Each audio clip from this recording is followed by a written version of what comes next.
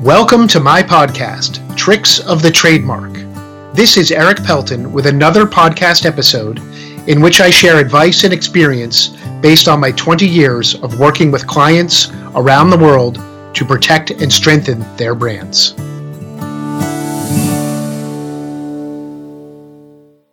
Recently, I had a wonderful chance to attend my first ever Formula One car race. It was the Miami Grand Prix down in South Florida. It was a great, exciting, fun weekend with great people, great action. And I, of course, could not shut off my trademark attorney brain looking at all the logos and the lessons and the branding going on at this huge car luxury festival for 3 days. So I want to share a little bit about that. The first lesson from this Formula One race is the power of brands. Now, we know that brands are powerful. That's why we're here talking about them and protecting them in general. But this really captures the essence of it because brands are paying many, many millions of dollars for the opportunity to be associated with Formula One, to be sponsors, to have advertising, to have booths and events at the track. And it's because of the power of the Formula One brand and then all of the money and consumers and eyeballs that the car race brings to all of the sponsors that they have this branding power. Each team has multiple sponsors and logos, and people are paying a lot of money to actually walk around with shirts or like jerseys for their favorite racing team or driver, and they are plastered with sometimes up to 8 or 10 logos of the sponsor. So people are paying money to advertise for Mercedes and Puma and all the other sponsors of these teams. It's really unbelievable.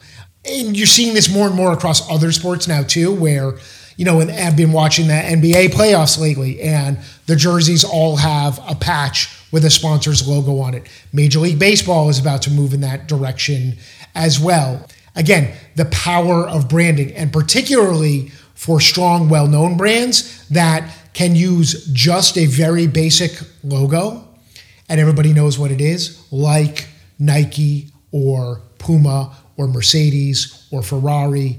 I mean, these brands were on display and a lot of times there's no words. People just know from just seeing the visual icon of their logo. Second lesson was actually unknown to me till my friend at the race pointed out the Formula One logo and how much trouble they had gone through several years ago when they rebranded or redesigned the F1 logo.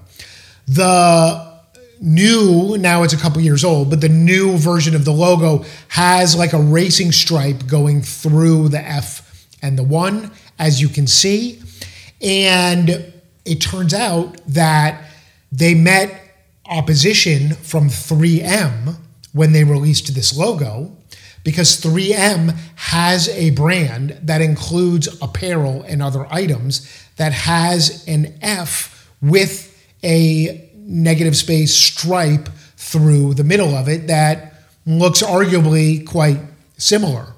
And so the lessons from this are that Formula One probably could have done a more thorough job clearing this logo before they invested millions and millions of dollars in releasing and promoting it and filing to register it to ensure that it was unique and a limited risk of an issue.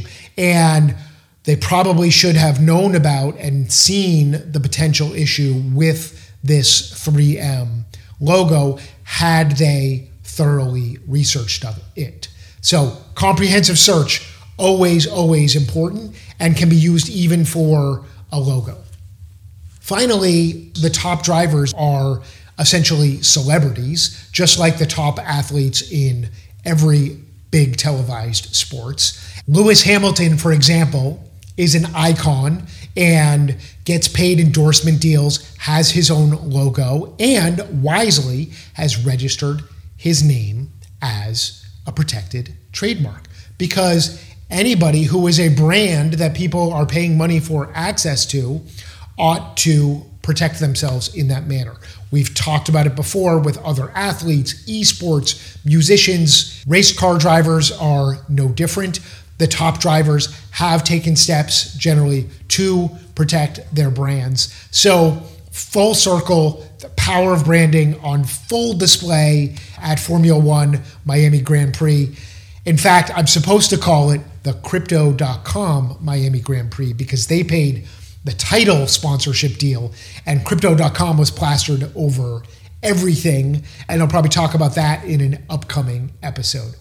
Hope you enjoyed. If you're an F1 fan, let me know in the messages, comments, who your favorite driver is. Look forward to it.